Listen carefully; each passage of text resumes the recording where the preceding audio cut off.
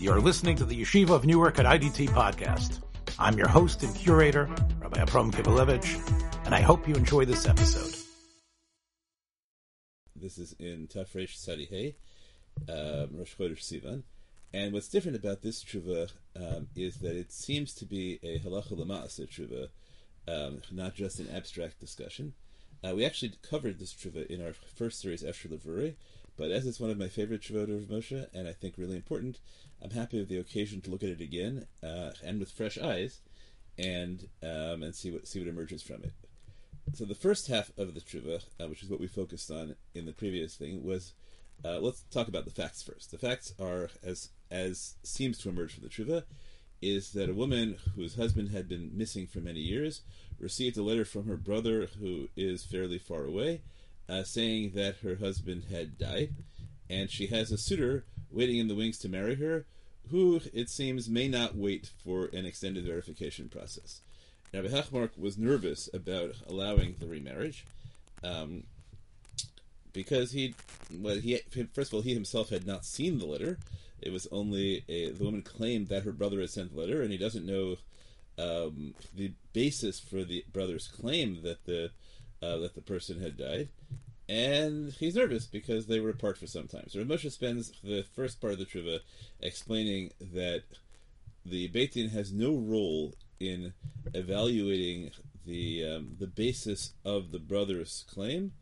All the Beit Din has to know is that somebody said that the person died with certainty, and as long as the witness, even though this is a case where Chazal make exera to believe people who wouldn't ordinarily be believed, otherwise obviously he'd be a relative, and this is hearsay, that in those cases, Rav Moshe says the Beit Din has no discretion. Their only job is to verify the certainty of the claim, and then he goes through another stage to demonstrate that the brother's claim is treated as certain. So there are a number of moves he has to make.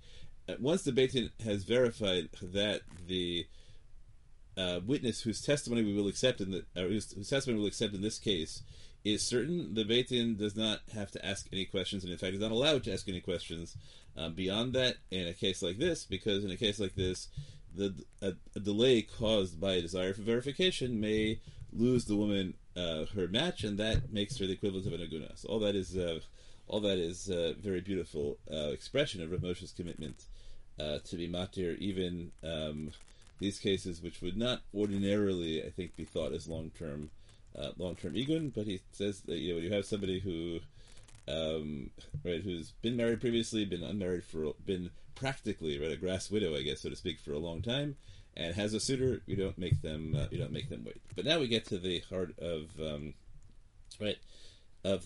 this part of the tshuva. He says, "Gam asher kvasa kvod taraso, shekevan shekatav Rama debizman hazeh denefishe chutzpah uprisusa eino ne'eman lamar b'fnei bala gerish tani v'kal v'chomer hadvarim." So Rabbi Hachmark wrote that the Rama writes in Shulchan Aruch that even though the Gemara records a chazaka that women will not dare be brazen enough to claim in the presence of their husband that he divorced them, and therefore a claim that you divorced me in the husband's presence is believed.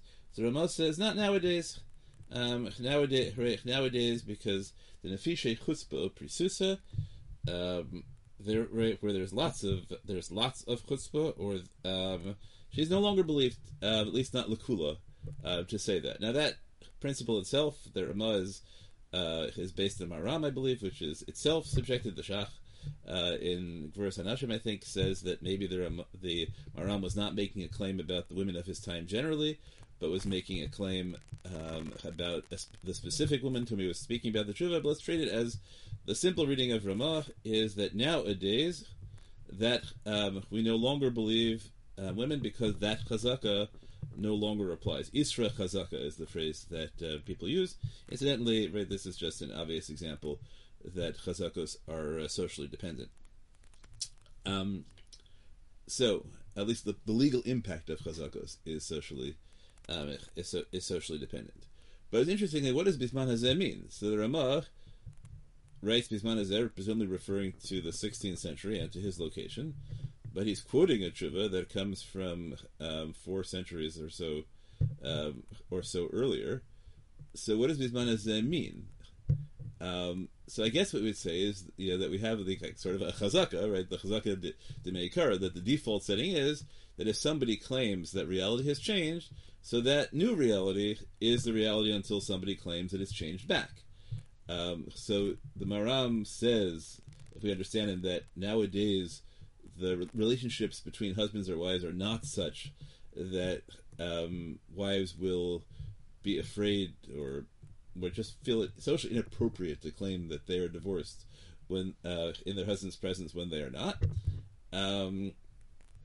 So that was true in the time of the Gemara. It's not true in the time of the Haram, and now the Ramah presumes that he looks around, he doesn't see evidence of a radical social change back to the Gemara. Okay, but Rav Moshe says that Rabbi Hachmark said, "V'kal v'chomer hadvarim." I don't know Rabbi Hachmar's lie, but he says "v'kal v'chomer hadvarim" applying to his case. So what does kal v'chomer hadvarim mean?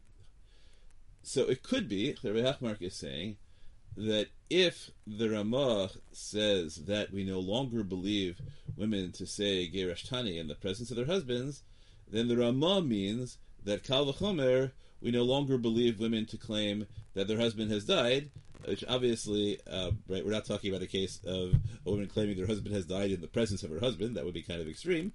But, right, so Kal V'chomer, right, so there's no, right, since there's not even the restraint on lying of the presence of the party you're attributing an action to.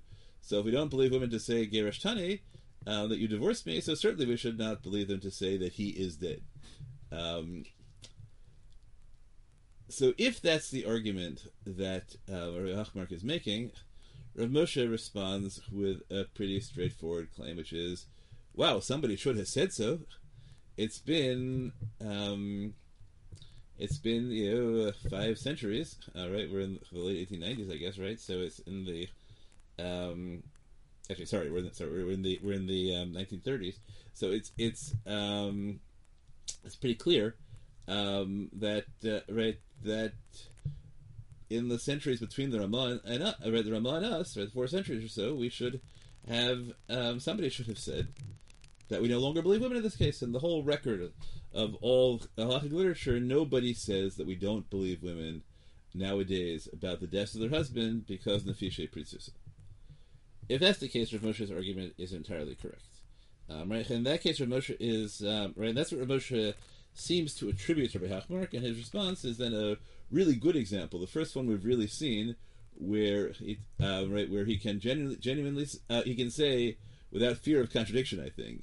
Here's what he says, right? Mashma b'lashon kvod taraso shesover b'zman hazeh eina isha ne'menes l'mar meis bala v'zeh lo nitan le'hamer klal. You can't say that women aren't believed to right when they say their husbands have died. Uvarur shagam b'zman hazeh ne'menes, and it's obvious that she's believed nowadays, so long as she doesn't have one of the specific invalidations that apply to women testifying in this particular case. Because the Ramah never made any comment against the Shulchan Aruch's claim. He makes it about Geresh Tani, but the Ramah says nothing about Mesa Bali. So obviously the Ramah agreed. So it's obvious the Ramah also held that she's believed. And nobody disagrees about this. So again, for the first time, I think we have the Tshuva Rav Moshe says and so far as I know, in fact, nobody other than Rabbi Hachmark ever disagreed. We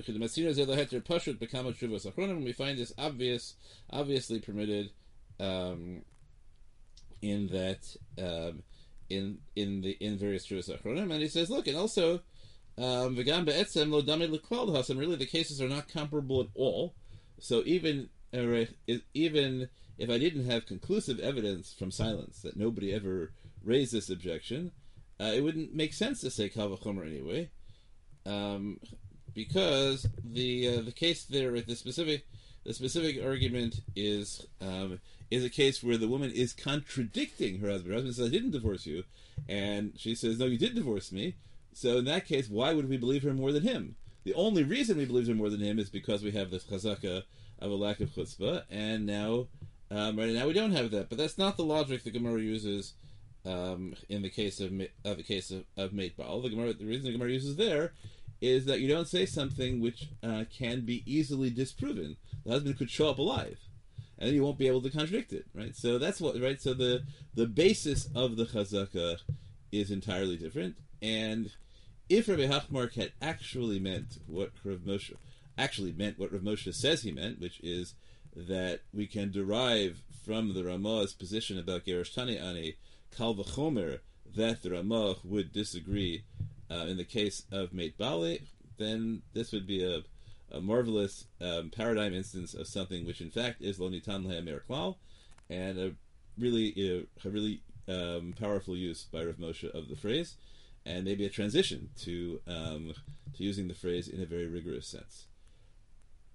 But it's not obvious to me that that's what Rabbi Hachmark meant. In fact, when I taught the Tshuva last time, it was obvious to me that Rabbi Hachmark didn't mean that.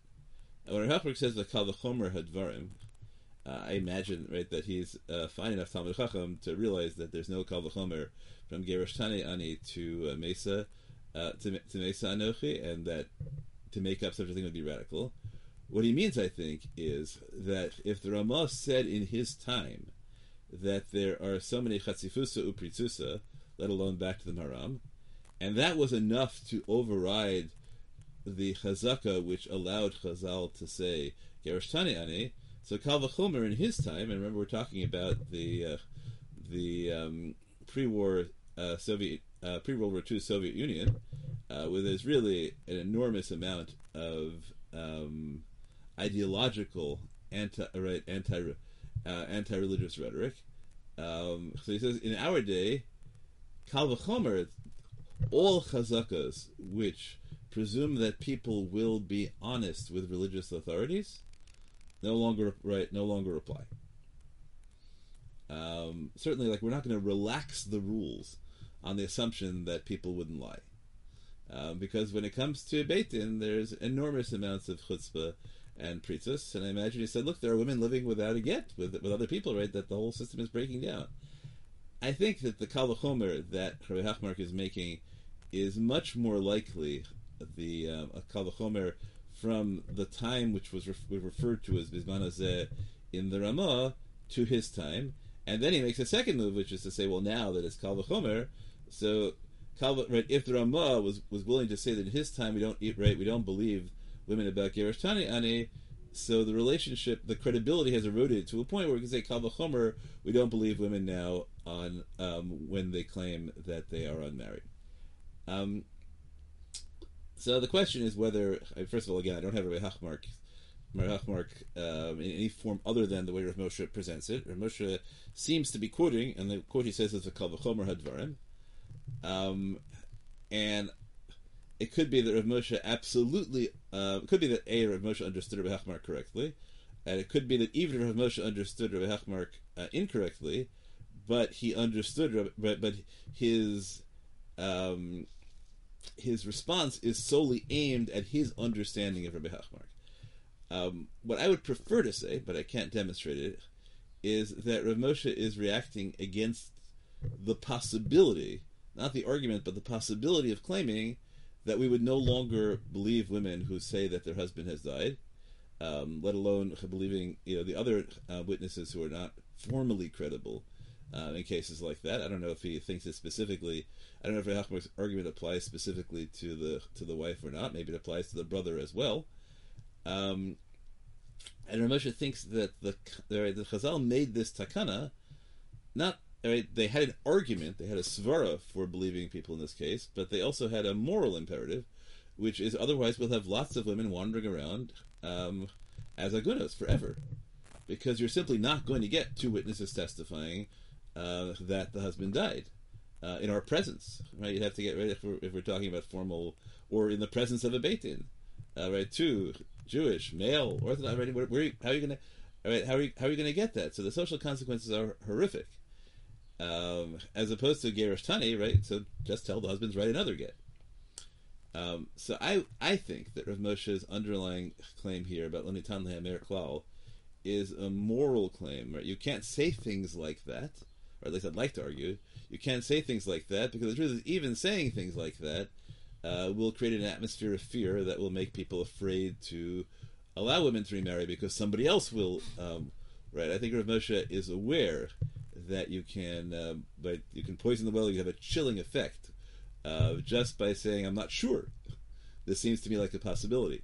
So I would rather read Rav Moshe that way. That his reaction is not to the formal argument Rabbi Hachmark makes, but he thinks the conclusion is impossible, and he thinks the conclusion is impossible because it doesn't square with halacha as the way he understands it, which goes out of its way to say we can't have lots of women wandering around that way, and then I'd argue that that in his particular context, where I think men are already disappearing to labor camps and other places like that, so that would have a particularly radical effect. And then you could argue sociologically that in an environment where the bonds of religion are enormously weakened, and all of a sudden you have a massive new aguna problem, that the effect on Orthodox culture would be unbearable. So I would like to say that that's what Rav Moshe means by Davar She'eino Nitan Lahamir Klal. This is something that you really can't say here. But I have to admit that the Rav Moshe can be read more simply as a claim that Rabbi Hachmark's argument is simply impossible. Even so, right, this is the first case where we've seen Rav Moshe use the phrase about an argument that is genuinely impossible. It really is not possible to say, I think, that the Rama meant that, as opposed to in his dialogues with Rabbi Kontrowitz. And I wonder whether that's because this is an actual Lama'asa case, and that means, and that Rav Moshe's use of the phrase will be different when he's arguing Halach Lama'asa in a concrete case. Really, you have three kinds of contexts: arguing Halach Lama'asa in a concrete case, arguing Halach Lama'asa but abstractly, and arguing solely about Pshat in the Gemara. So I'm wondering whether we can see Rav Moshe over time, that Rav Moshe develops a more consistent use of the phrase in these various contexts. Thank you, and we'll see you next episode. Thanks for joining us for another episode from the Yeshiva of Newark at IDT Podcast. Be sure to subscribe on your favorite podcast app so you don't miss a single episode.